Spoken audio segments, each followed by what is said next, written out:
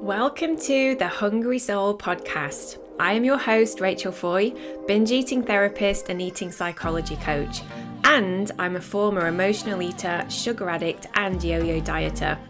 I'm here to help you never binge again and to live a life where food is truly no longer in control. And also where willpower, self-control, and self-discipline are actually not required anymore. So, make yourself comfortable. Here's today's brand new episode.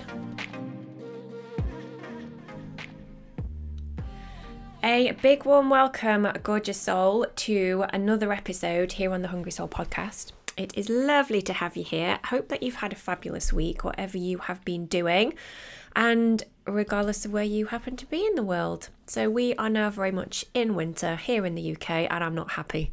I may have already said this at the start of last week's episode because I don't like the cold. I've realised that this body is definitely designed for the Mediterranean and not for Manchester.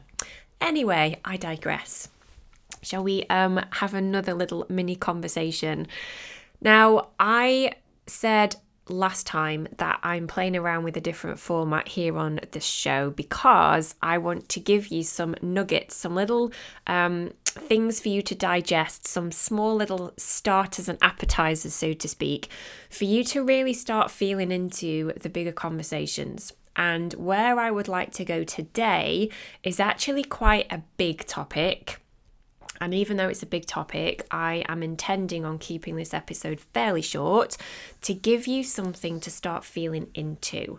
Now, when you are learning to overcome binge eating and learning how to navigate those maybe compulsions or feeling obsessed about food, it's not really ever about focusing on the food as much as you think. And a big part of what I teach here in Soul Fed Woman is about repairing your connection to your body. And repairing that connection to your body is actually one of the biggest areas which often gets ignored in the mainstream anyway. But it's one that we do spend a lot of time and focus on within the Soul Fed Woman system and also within the Soul Fed Woman program. And there's a really significant reason for this. If you cannot connect to your body, this is going to cause an issue in some way, especially when it comes to finding peace with food. Hunger, for example, where is physical hunger? And I know physical hunger is something that a lot of women struggle with in the context of their relationship with food, but hunger is in the body. Now, if you can't feel it or you can't sense it or you're not aware of it, what's going to happen?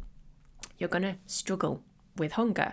Satisfaction is another one, right? Satisfaction as to when you have had enough to eat. And I often hear women will say, I have no off switch. I just can keep eating. Like, I don't know when to stop. Oftentimes it's around satisfaction isn't really being tuned into. Now, satisfaction is a signal which is felt in the body. So if you can't feel it and you can't sense it, what's going to happen? It's going to be something you won't be aware of. Self-awareness around food choices, around hunger cues, around hunger levels are all in the body. And if you can't feel them and you can't sense them or you're just not aware of them, what's going to happen? Well, you're going to end up having a relationship with food that you feel like is a constant fight.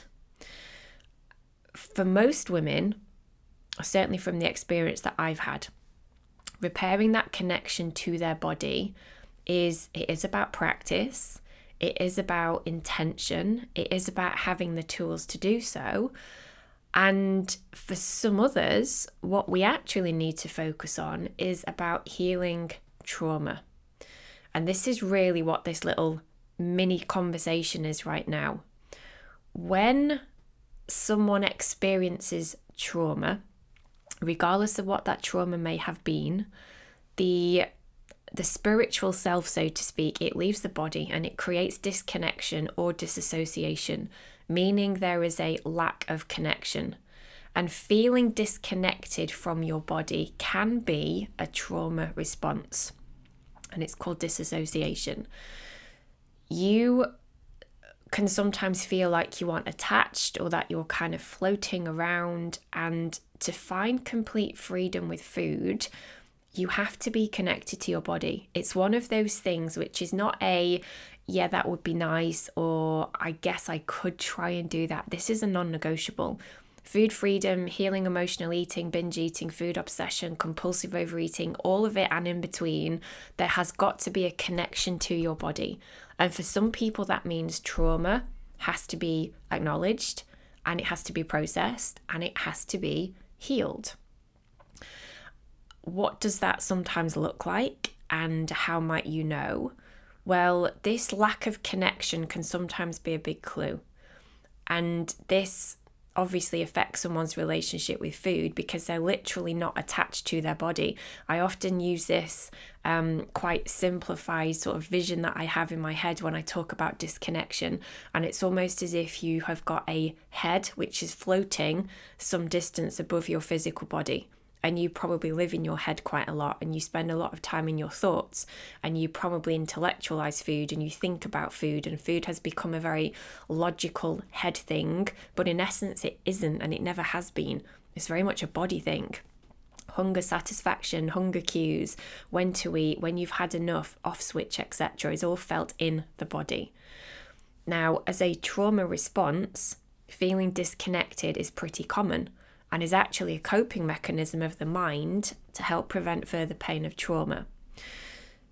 If you struggle with connecting to your body, could this be a trauma response for you? So have you experienced anything which was traumatic and which affected you emotionally or psychologically? And if so, that might be something for you now to become really, really aware of and really, really curious about. My intention is that over the coming kind of weeks and months actually as well on the podcast, I really want to start delving into much deeper topics around this. You know, trauma is super common. Trauma responses is actually not an unusual thing in the context of binging and overeating.